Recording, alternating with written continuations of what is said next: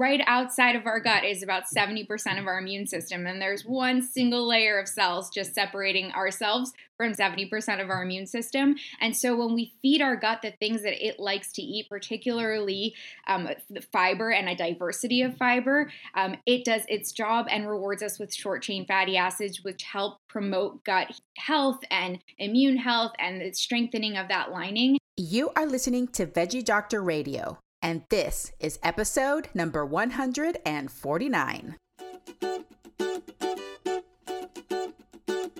Welcome to Veggie Doctor Radio. I am your host, Dr. Yami, board-certified pediatrician, certified lifestyle medicine physician, certified health and wellness coach, author, speaker, mother, wife, and human being. I passionately believe in the power of diet, habits, and mindset in sparking and sustaining well-being and joy in our lives. This podcast combines expert interviews and thoughtful monologues to explore plant-based nutrition, lifestyle medicine, parenting, mindset, and other exciting and fun topics. I hope that these episodes inspire you, uplift you, and equip you with the knowledge and tools to live your best life. Are you ready to get started? Let's do it. Hey there, veggie lovers. Welcome back to Veggie Doctor Radio for another amazing episode, this time with Dr. Rebecca Winderman, who is a plant-based pediatric gastroenterologist in New York City. How cool is that? Before I tell you more about Dr. Winderman, please let me remind you that the information on this podcast is for informational and educational purposes only. It is not meant to replace careful evaluation and treatment. So if you have concerns about your own or your child's eating, nutrition, or growth, please consult a healthcare professional. I'm so excited to bring you this episode. You probably have heard me say this before on the show, but anytime I find a plant-based pediatric GI doctor, I immediately ask them to come on the show because it's such a rare find. And the topics that GI doctors cover are so important and so popular. Some of the most popular episodes on the podcast are the GI episodes. And this episode in particular, we're going to get a little bit more detailed about functional abdominal pain because it is something that I've been seeing more recently in my practice and something that we haven't really covered on the podcast. So definitely take a listen if you're interested in that. But we also talk about the gut microbiome, why Dr. Winderman switched herself to a plant-based diet, why she talks about eating more plants, why plants are so important for gut health. But we really get into what is functional abdominal pain, how is it diagnosed, how do we treat it, what's the prognosis, what are some signs and symptoms that it's more than functional abdominal pain, something potentially more serious, and also things like what she wishes parents knew. So this is a great episode. I think you're really going to love it. Dr. Rebecca Winderman is a plant-based pediatric GI doctor in New York City. She is the kind of doctor who takes you off your meds and is microbiome obsessed. She's huge on kindness and empathy, and she's spreading the word on social media that health starts in the gut. And she loves making videos, so definitely follow her on TikTok and on Instagram. You'll see all of her fun, bright videos that will make you smile. And I know that you're going to love this episode, so please help me welcome Dr. Rebecca Winderman.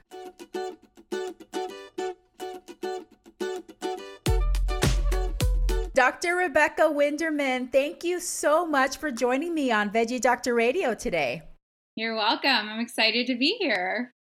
Well, I discovered you on Instagram as always happens when I find a pediatric gastroenterologist that is into plant-based nutrition, I automatically messaged you and probably scared the heck out of you, inviting you to be on my podcast because it's a very rare breed to find pediatric GI doctors who are familiar with plant-based. So thank you so much for coming on, and I'm excited to get to know you more.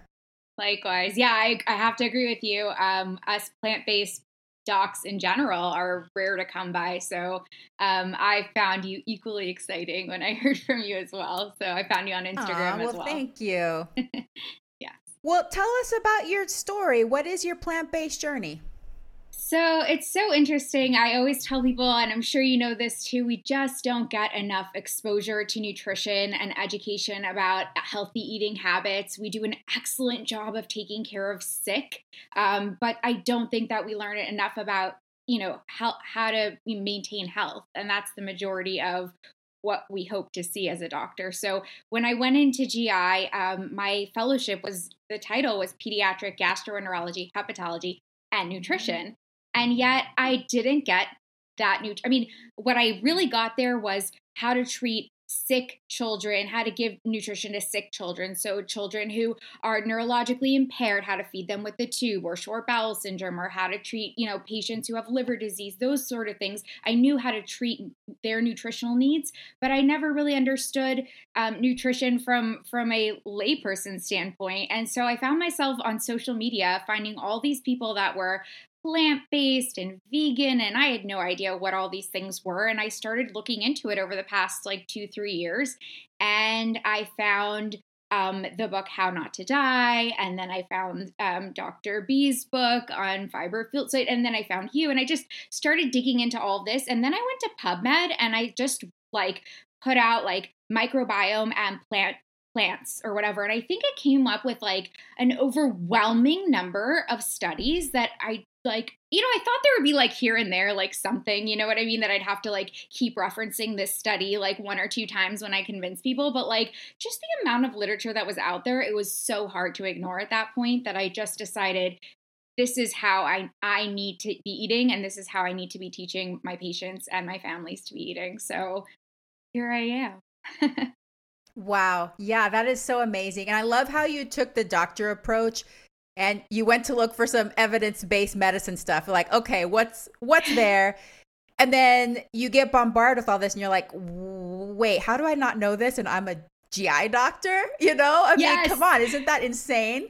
Yes. And it's so ironic because you would think gastroenterology, obviously it deals with nutrients and getting nutrients, but in some ways GI is very abnormal, right? Because you're feeding people in these abnormal ways. Sometimes you're feeding them just through their vein, you're doing nutrients straight into the vein. And so you have to know super detailed about some nutrients and controlling this and that. So you're doing all this super unusual, abnormal feeding methods. But then when it comes to just your typical growing child development stuff, you probably have a deficit there sometimes, huh?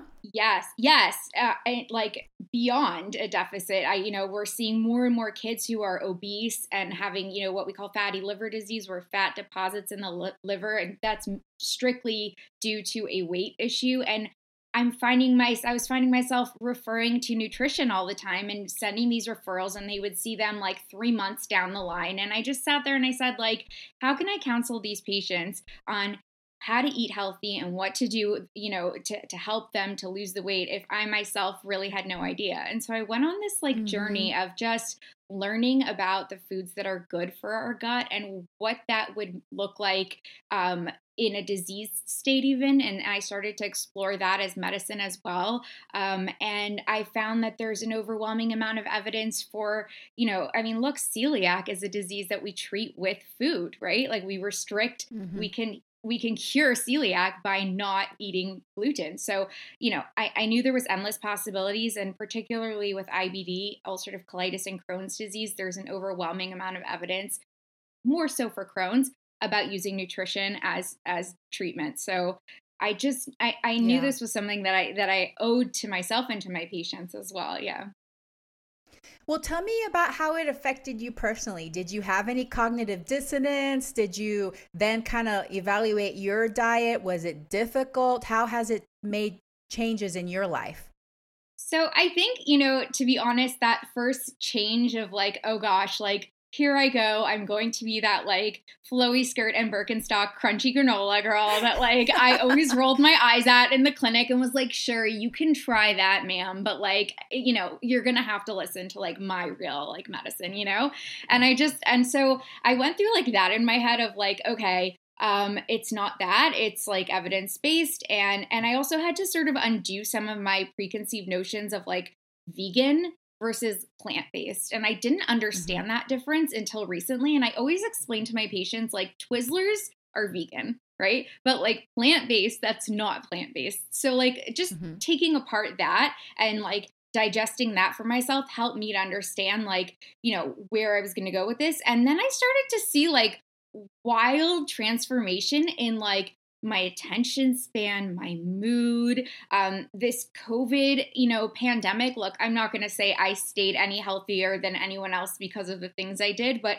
I was on the front line and I was, before there was PPE, and I felt stronger, healthier. My mood really changed. I lost, any extra weight that I was carrying around, and not that I was carrying around so much, but I was thin to begin with, but now I'm thin with energy and with like passion, and I'm awake and alert, and I have more of a mood boost every day because of it, and I feel it.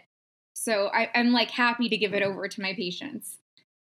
Wow, that's so cool. I also experienced stabilization of my mood. I see that you're probably already baseline a high energy person compared to, I'm like that too, but I would have these like peaks and valleys, where I can go super high, but then I have these super, super lows. And I felt that when I transitioned to a plant-based diet, it just seemed more even keel. Like I just seemed calmer overall. I could still be energetic and still accomplish a lot, but it just didn't feel like that up and down sort of thing, Yes. When it does feel down, I can identify immediately like, oh, that was a day. And I tell my patients too, I'm like, it's not all kale and like big grain bowls. Like sometimes I mess up as well and I eat cookies, So like, and I know that's bad and I try to avoid it, but like, I see those days that I don't have a diversity in plants, or I haven't eaten fresh food.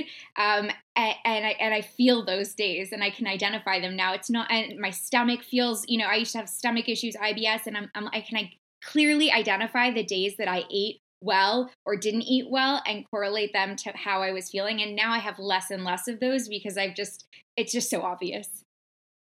I love it. Well, has there been a part that's been hard for you? Like, is there anything that has been hard to transition to or give up?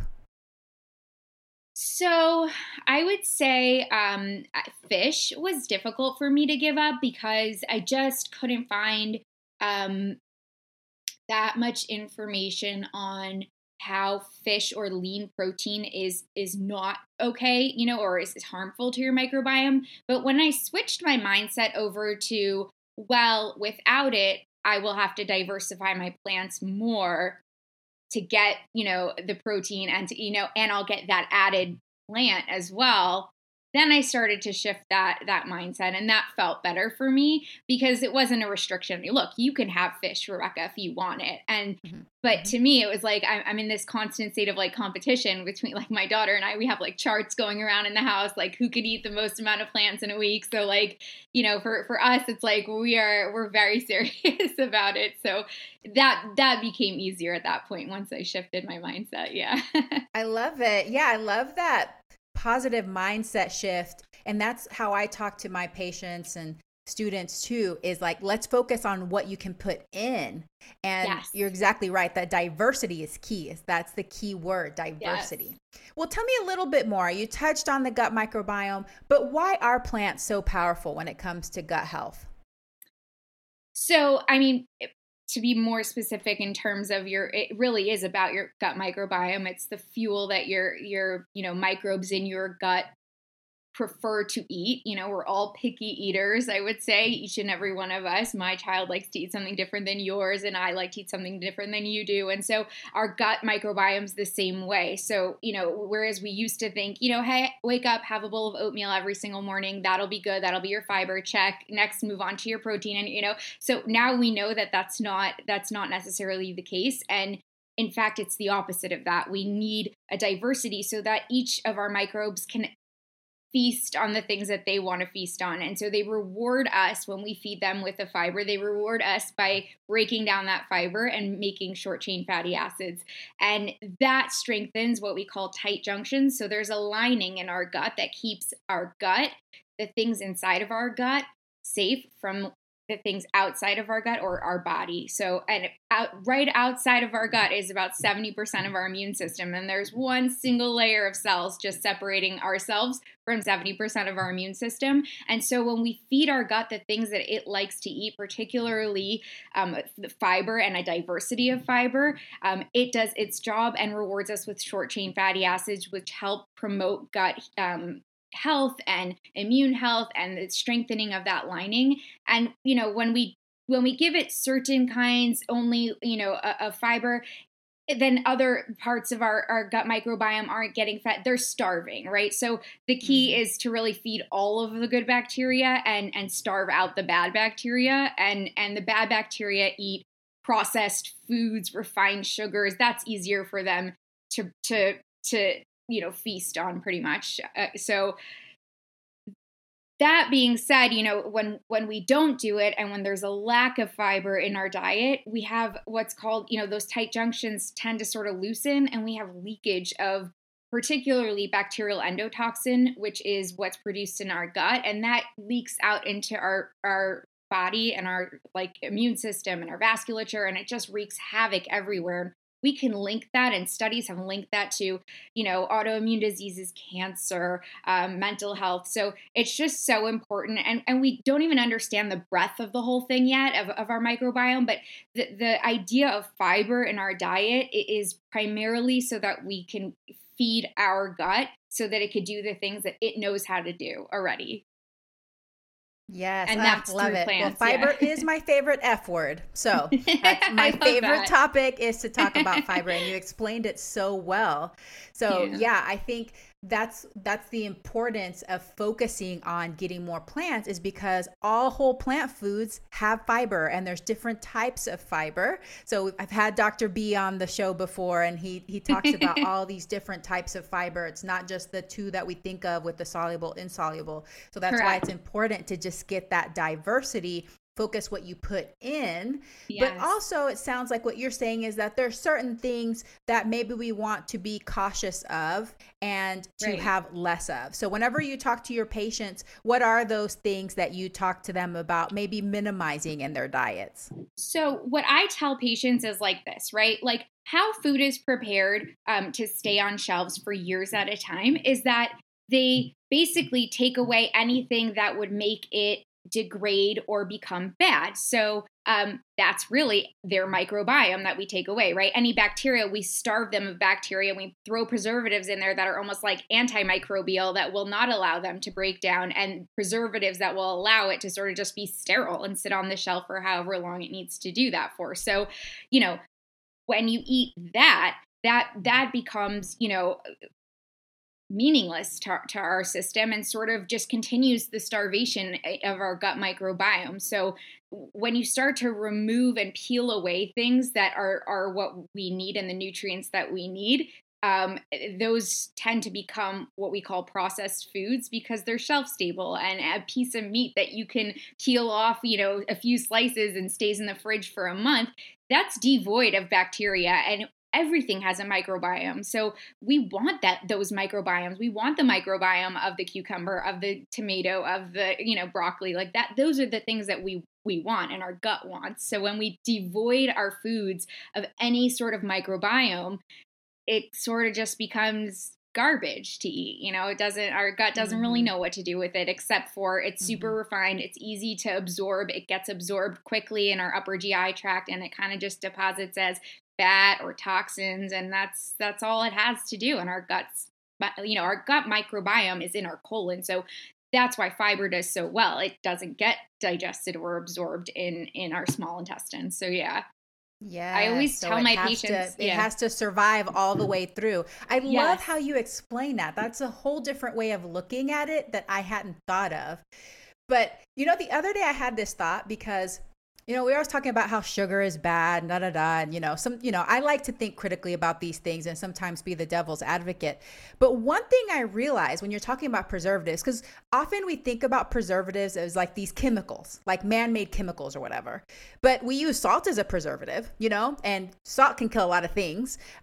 But sugar too. We use sugar as a preservative. So there's a lot of things, like I'm just thinking of like jams and jellies and things like that, where they're using sugar to preserve this food item for longer. So another way to kind of think about food is these foods that have a lot of preservatives also have less bacteria, good beneficial bacteria, but then they can also suppress our good bacteria, because some of these foods can also kill some of our good bacteria, right? Exactly I love it. that.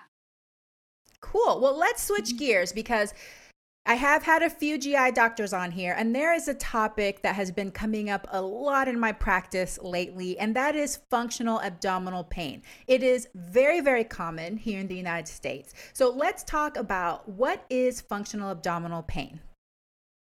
Functional abdominal pain is pain that is a true pain, but does not have a pathologic or mucosal disease associated with it. So, it's a diagnosis of exclusion. However, it can be made clinically and should be made clinically with testing and, imaging avoided at all costs. So, what that looks like usually for me, and I would say this is, or what it doesn't look like, I'll start with that. Red signs or red flags for me are weight loss, waking up in the middle of the night from the pain. That's not functional for me anymore. And changes in bowel habits, particularly towards the diarrhea side, that, bloody diarrhea, of course, but I tend to not see that. I wouldn't call that functional. Then we think more about IBS if there's a change in bowel habits. So, I also try to bring attention, because there's this wide, I would call it pandemic of gastroparesis, or this diagnosis that we've been giving out, I think, frequently. And when you think about it, there's a lot that overlaps symptom-wise with gastroparesis and functional abdominal pain. So functional abdominal pain can have nausea, can have pain, can have the feeling of fullness, can even have sometimes reflux associated with it. Or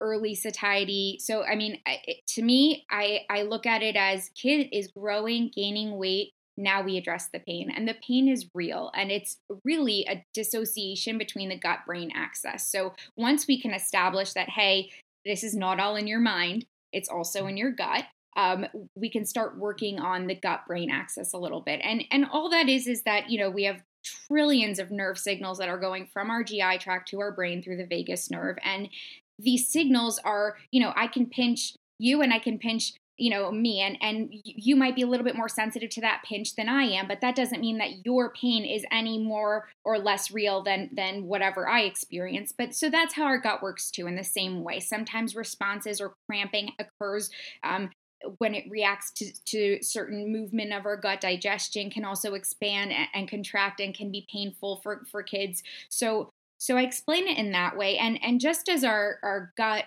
sort of having any sort of chronic GI issue affects our mood can also affect our gut. So, there are many ways that we treat it and many ways to look at it. But the most important thing for me to communicate with the kids that I come in contact to is, your pain is real, but the important thing to know is that it will pass. And we just have to work on ways that we're going to get you past those episodes when it happens, because a lot of it becomes, oh my gosh, it's coming, it's anxiety ridden for these kids. They are in pain. So so working on relaxation techniques, diaphragmatic breathing is something I give the tools to my patients to do.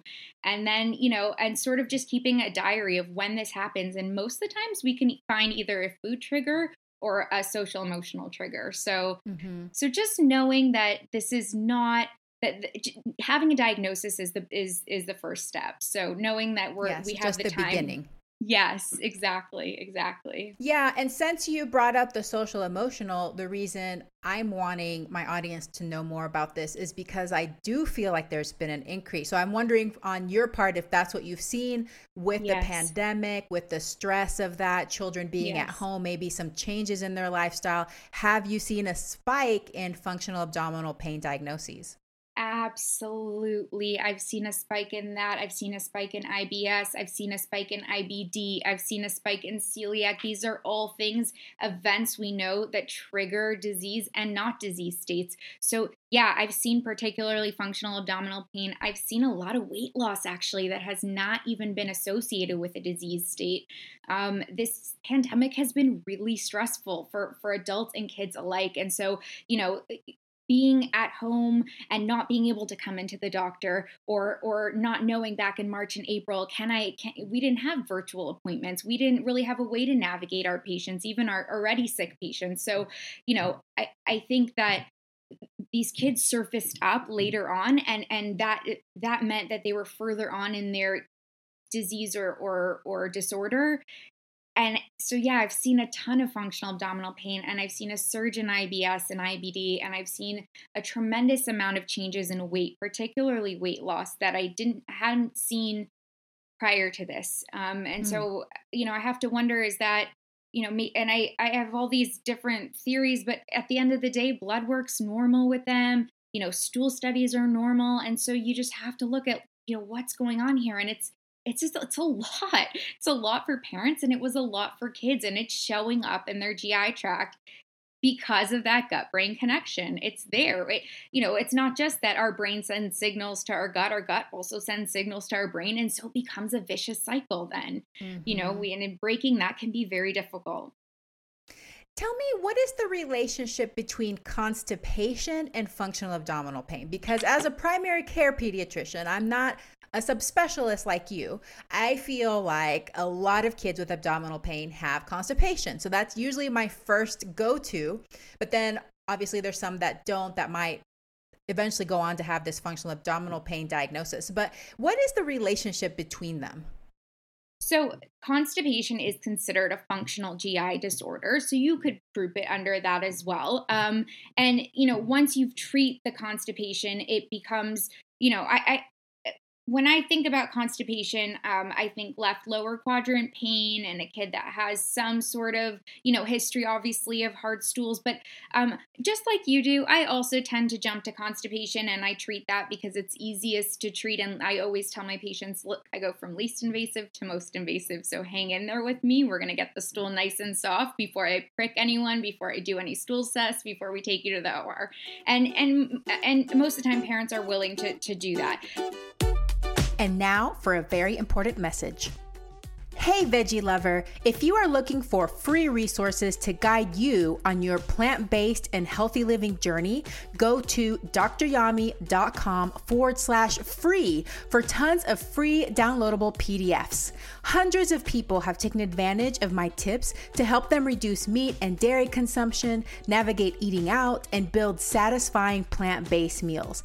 Download one or download them all, and don't forget to share with friends and family. dryami.com/free. And now back to the episode. And so, once that is clear, or even if there's clear to me, crystal clear, this patient is not constipated, then I start thinking about, okay, well, what would make this functional versus not? And, more often than not, that pain is right around the belly button, and it sort of just comes and goes whenever, and it's not associated with anything. So, or I've seen this a lot where it's like, well, I get called from school, and I don't see this anymore as much, but, they keep calling me from school and telling me to pick her up or pick him up. And I come to school and I bring them home, and I'm just so tired of it. I don't know what else to do. So I see a lot of that as well. And then the weekends, they're okay. And that, again, stress and anxiety, maybe from school or social, interactions. But yeah, I think that they end up owning that diagnosis once everything else, you can sort of say like, hey, growing, gaining weight, developing appropriately, not constipated, this isn't reflux. This becomes sort of just a functional abdominal pain picture for us. Got it. And so for the patients that are going into their primary care pediatrician, they're not yet to the point where, they're wanting or asking to see a subspecialist. What would be the typical workup that you would see for one of these patients?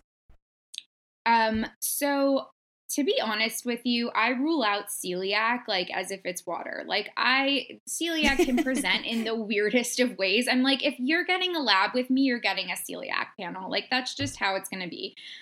So that's first and foremost, if I'm going to do blood work, that's what we're going to rule out. And I always look at inflammatory markers as well. But when they see me, if I can clearly identify that there is not any red flags going on, so blood in the stool, weight loss, waking up in the middle of the night, joint pain, rash, like nothing else really except for this vague abdominal pain, I really do try to hold off until the second or third visit, which is why I always tell patients and my parents and anyone that I know, you go back and follow up, because a good doctor will not start running tests unless it's completely obvious what's going on. And so I'm the same way. Like I want to see you again for a second time, and I want to get to know you a little bit better and see how you've done. But in general, the way it would work with me is I would do blood work, stool tests, look for inflammation. I look for, parasites, because those can sometimes present weirdly. Any kind of infection, obviously, we're looking for blood in the stool. We have tests for that. If that all comes back negative, and patients still having, belly pain or vomiting, I would say probably the next step is we go for an imaging, make sure there's no blockage. And, last would probably be then to go ahead and take a look with endoscopy and colonoscopy. But it rarely gets there for me. I find a lot of times the less billable hours are the most important ones. So I've been spending more and more time just sort of walking through it, getting to the underlying cause. Sometimes parents can't afford the the calorie supplements that we're prescribing, the Pediasure or whatever, just to jumpstart this kid's tube feeding. So no wonder they're not gaining weight. We haven't evaluated that, So taking that time is often what allows me to be least invasive in my practice.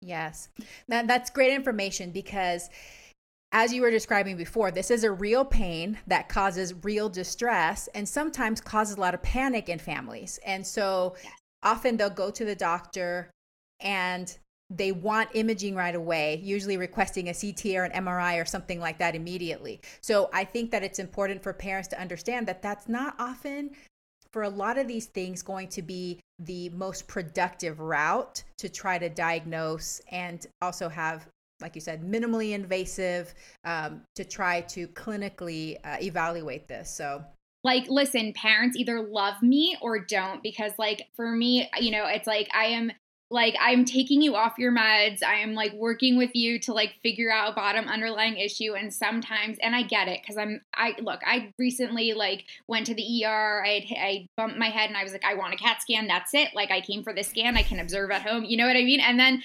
the ER doctor had a long conversation with me, and I was like, you're right. It's all right. I'll stay here. I'll observe. You know what I mean? So it's we all do it, but it's how we respond as providers. I think that really helps parents, and they're okay with it.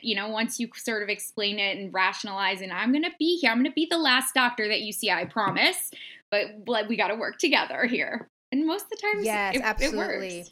No, I think it's important for parents to know, I just want to kind of to put it in their heads that this is the typical procedure, because it does cause so much distress and they are panicked. And the first thing parents think is, there's something in there, there's something horrible, and there's something horrible's happening, and obviously we want to rule that out if it gets to that point.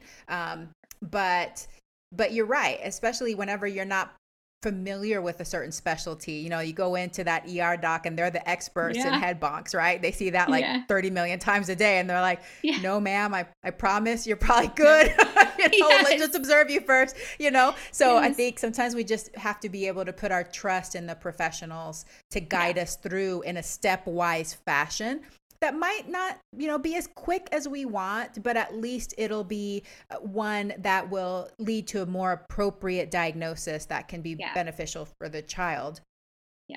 But once we have the diagnosis, talk to me a little bit more about treatment. So you talked a little bit about biofeedback and relaxation, but what are the different treatments that can be applied to functional abdominal pain?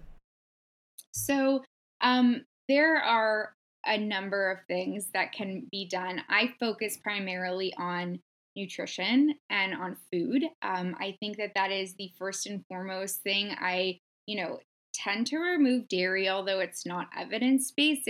I always think there's some component of IBS in there because of the way that it connects to the brain. But and especially if there's constipation or alternating patterns of constipation and diarrhea.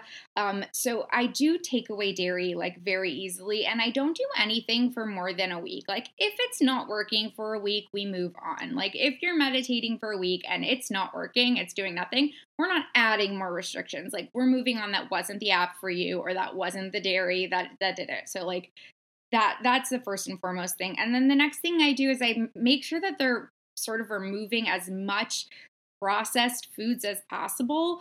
And again, focusing on plant diversity and on fiber. And I give them the chart, and I a lot of times parents will tell me, or patients will tell me, like, I can't eat that. Like, I can't eat fiber like everyone else can eat. Like, I know it's good, but I can't do it. And, you can't do it because we've starved the microbes in our gut that are capable of doing it. So it's going to have to be a slow introduction of things. So, that dietary wise, it can take some time, and I work with them, and that is my primary goal, is to get them eating well. And I truly have seen a ton of success with patients who have abdominal pain, who that are functional, that have healed well with a nice plant-based diet, or more plants, optimizing the plants currently in their diet. So that's one. The other thing is that we take them through diaphragmatic breathing, which is very similar to meditation. And another, there are certain things out there on the market that are products that are available, but really only to small patient population. IB stim is one of them. It's, behind the ear. It's a patch. Again, it's sort of just getting off its feet a little bit. So I haven't yet had a chance to really use it in my patients. And it's quite pricey. But at the end of the day, it's anything that is going to relax your vagus nerve or your autonomics is going to be helpful. So meditation, going on a nice walk outside, relaxing, getting enough sleep, drinking enough water, and when these episodes come, having the tools to sort of break that mental, sort of roller coaster of emotions that becomes sort of this like never ending cycle of worry, knowing that it will stop. And having, I always tell patients, let's find an app on your phone or a way that you want to meditate. For young kids, I hold up my hand and I tell them we're going to trace our finger, and we trace our thumb in, breathe in, and then out down the other side. And so it makes them do that 5 times. And look, it's your hand, you have it everywhere. So that helps a lot too. But mostly just having that discussion with patients that like, it's okay. It will get better. It is true pain. It is. But here's how we're going to help it. We're going to have to work. You're going to have to work with me, and you're going to have to work with yourself also to just relax and to take those deep breaths, because that's going to help your GI tract. And your food that you eat is going to help your GI tract as well. So brain and gut. You have to address both.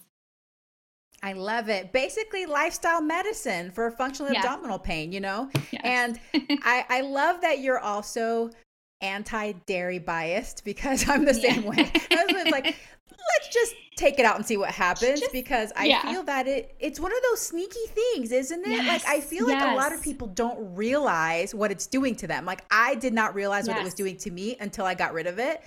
And I realized I was lactose intolerant. I was like, oh, that's why I was having intermittent diarrhea, even though I was constipated. I was like constipated my whole life, and then had this intermittent diarrhea that started after my 30s. But a lot of people don't, like, they're not putting it together, It's so interesting. And it's such an inflammatory, food group for me that I'm just like, I just get rid of it. Like, we weren't meant to eat it. We can talk from today till tomorrow, but like, it's just for me, I've seen so much symptom relief from bringing patients off of dairy altogether. Like, look, we take babies who have cow's milk protein allergy, we take them off of, dairy. We tell parents don't drink, don't consume dairy if you're breastfeeding these babies. It will help them. So like, even down to infancy, it's an irritant. Do you know what I mean? Yes. Yes, and 4% of babies are going to have that cow's milk protein intolerance. Yes. And so many breastfeeding mamas, when they get off dairy, they're like, man, I do feel a lot better though. Yes, But it's hard because, the ice cream and the yogurt and they want it. So it's hard because we definitely still live in a dairy saturated world. But it's changing. The alternatives are there now. Starbucks, all these places have the alternatives. So it's getting much easier to live a dairy-free lifestyle. So I love all of these different treatment modalities. It seems like it's very accessible, and it's definitely something that all patients have the ability to start somewhere in these options. But what is the prognosis of functional abdominal pain? How long on average do you think it takes before patients are seeing improvement of their symptoms? Is it something that's chronic for a lot of people? I always say that, I always tell parents, your child will not walk down the aisle with functional abdominal pain, but that, can be not as helpful as knowing an end date. Honestly speaking, I've not seen it last more than 6 months, a year. And it really just depends on how willing, the parent and patient are to accept the diagnosis and then work towards some biofeedback mechanisms. I think this, once that happens, I think it's a smooth sailing from there. Once they sort of master the art of figuring out their body and knowing their triggers, and I work closely with them. I have no problem. My patients have my cell phone number, text me, whatever. I don't mind. Then it becomes, weeks even under. So I think that, and look, it changes, right? Things will come up and stressful times will come up and it'll, they may have a bout of it, let's say a year down the line, so, and that's okay because we know we have the tools, we understand. And if we don't, then we reevaluate what's going on. Well, what are we eating? It's like anything, it's an ebb and flow and just the acceptance that, okay, this is my diagnosis. I do have some things that I can do for it. It's not going to last forever. Probably helps a lot of kids feel better, okay, there's something I can do for this and it's not going to last forever. And then they have to tune into their bodies and learn their bodies. And now for a very important message. Hey mama, if you are feeling frustrated about mealtime battles, worried that your child isn't eating enough or eating enough vegetables, afraid that your child is going to get some awful deficiency or disease because of the lack of diversity in their diet, I wrote a book that might be for you. A Parent's Guide to Intuitive Eating, How to Raise Kids Who Love to Eat Healthy is available in paperback, ebook, and audiobook through all major online booksellers.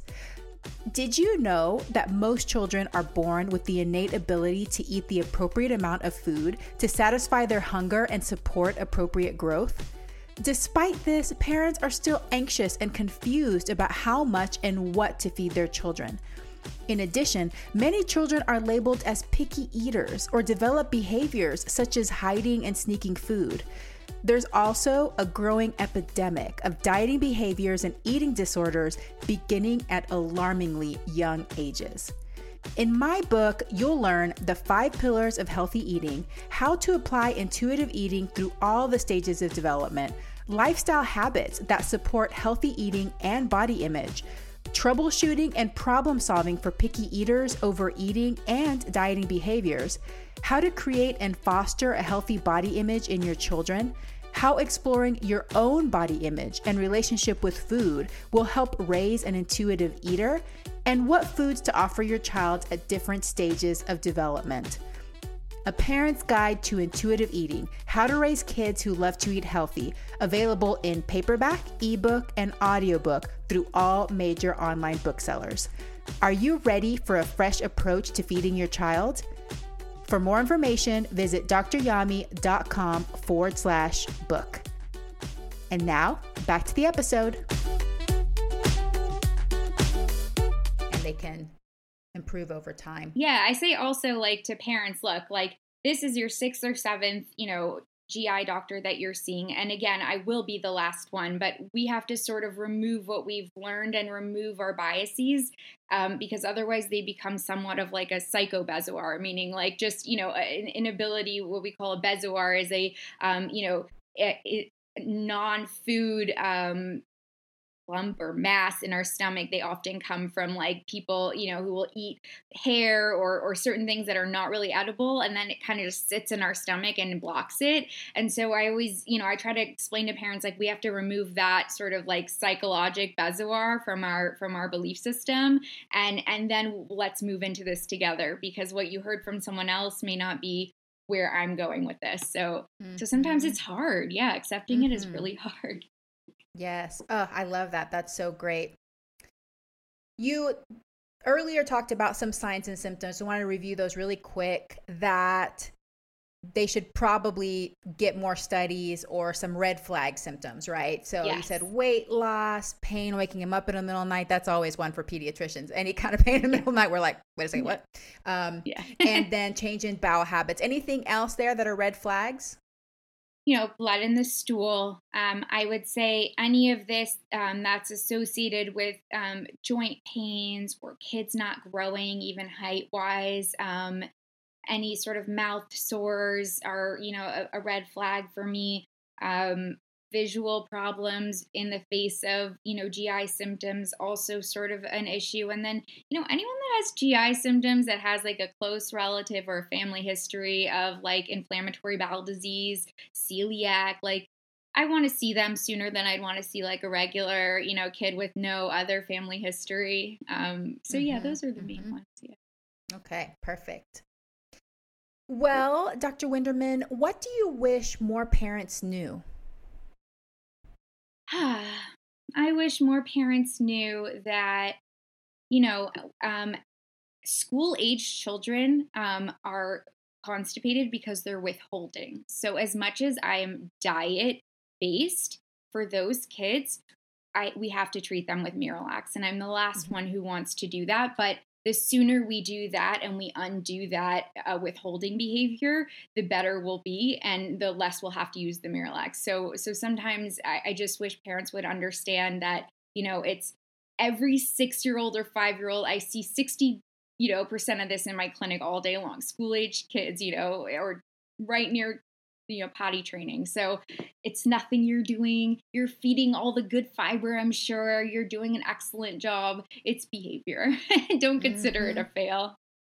And there are some expert withholders out there. Yes. Man, they're good at it. I have to talk to parents about how expert their child is in the withholding department. And I usually say the same thing. Sometimes we just got to use Miralax to blast it out, keep things soft, help them get that stool retraining done, or their bowel retraining, and then we can get on the right path. I love that. That is a great thing. What personal habit are you most proud of, and why? Exercising. I decided that was it. This year is a pandemic, and I'm just going to make it 30 minutes a day, and I'm not going to say I don't have time, because I'm so focused on food. And yes, it is the number one determinant of our gut health, but there are other things that affect our microbiome that I was neglecting. So I've done a good job of that. And now I'm going to have to hold myself accountable, because I've just announced that. Yes. So what's your favorite form of exercise? What are the typical things you like to do? I really enjoy like strength training. I run 3 times a week also. I like at home exercise like videos. Like I do a lot of different kinds of programs. The Nike training app is free. I always tell my patients about it, and it's like, it's 30 minutes or 15-minute like little exercises, and it has a ton of them. And I think it's a great app. So I always look for like the free apps, because like then I could tell my patients about them, and then we could do them together, and I could like check on theirs and they could check on mine. And, I'm really into holding everyone accountable. It's great. So before you made a deliberate choice to start this habit of exercising every day, no matter what. Did you find it hard to get exercise in? Yes. So it was always, for me, it was like, I have to do it, and I will do it 3 times a week. But I can't commit to like every single day. Like, so 3 times a week I would do it, but it would always end up being like Friday, Saturday, Sunday, because like the whole week I'd be like, I just can't, I have to do this, I have to do that. And so I just learned that like, no, like I have to take 30 minutes, and it is what it is. And it can be wherever it is in the day, but it will be in that day. So yeah, I had a hard time putting that first. And until I realized it's like eating, like you have to do it. That's it. Nobody likes it, I don't think. You just have to get started. Yes. And I feel like exercise is one of those things too, that most of the time you're not going to be like, oh, like, yay, let's exercise. But you almost never regret it, right? Afterwards, you're like, oh, I'm so glad I did that. So Yes. And there's so many cool things on the market now that I'd love to try. Like everyone's into the Peloton and the mirror. I'm like, you fancy, I'm gonna definitely try that like when I like get a few well, I more was years gonna mention the Peloton, so I'm glad you mentioned it before me, because I always feel like I am like an aggressive Peloton salesman.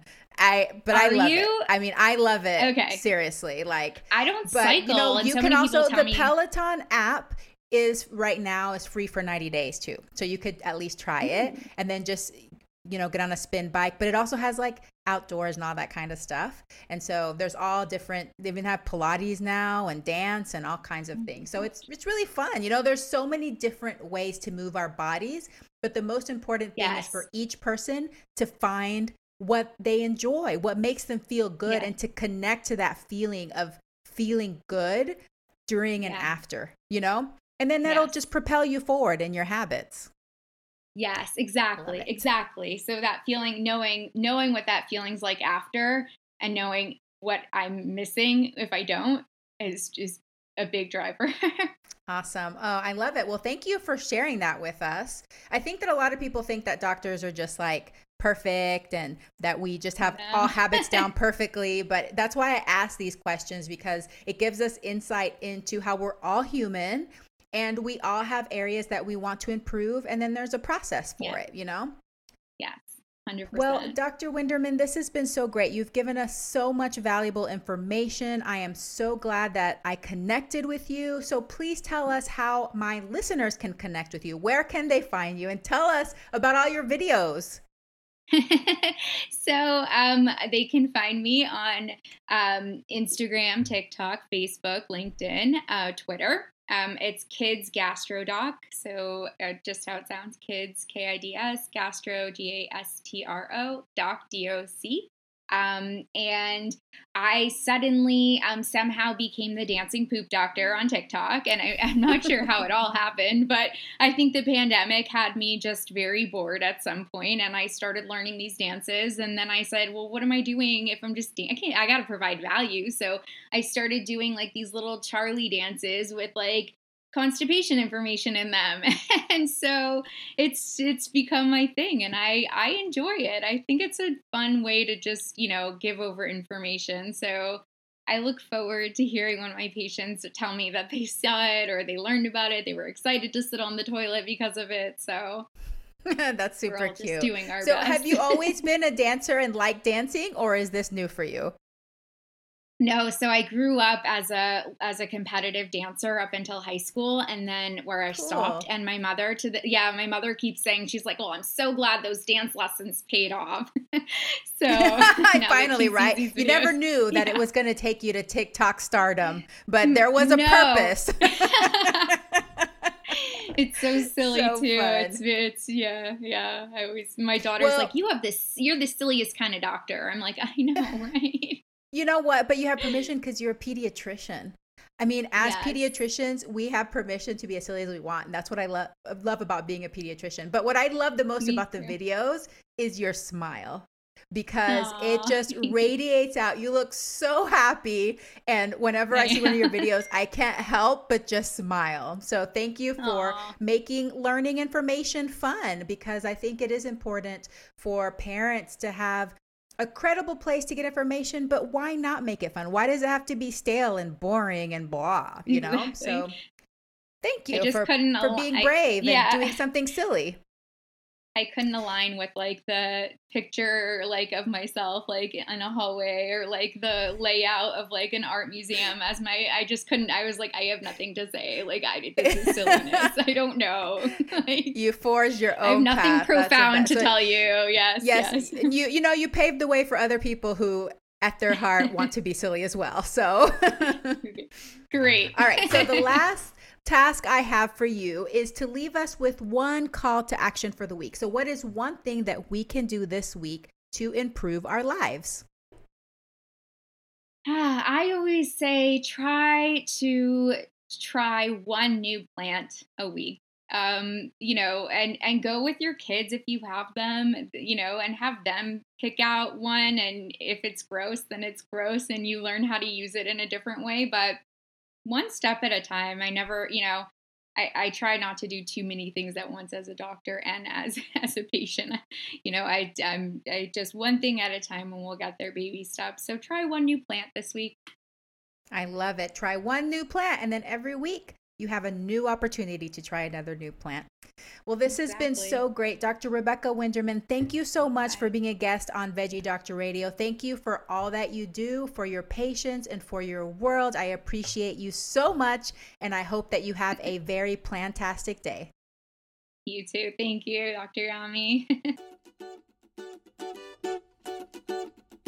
Hey, Veggie lover. I hope that you loved today's episode.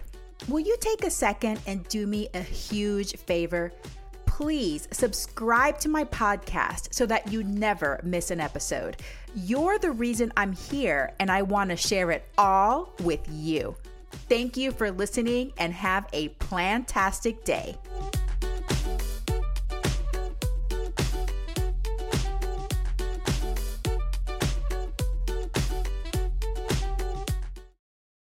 When everyone is on the same page, getting things done at work is easy. No matter what you do or what industry you're in, how you communicate is key. Everything you type is equally important to collaboration, and Grammarly can help. Think of it as your AI writing partner, empowering you to communicate effectively and efficiently, so you can make a bigger impact in the workplace. 96% of Grammarly users say it helps them craft more impactful writing. And as the gold standard of responsible AI, Grammarly is your secure AI writing partner that allows your team to make their point and move faster. By understanding your writing and context, Grammarly provides relevant, personalized suggestions. And with tone suggestions, you can navigate even the most difficult work conversations. You can also save time, from spending hours editing drafts to just seconds with one click. Sign up and download Grammarly for free at Grammarly.com/podcast. That's GRAMMARLY.com/podcast. Easier said, done.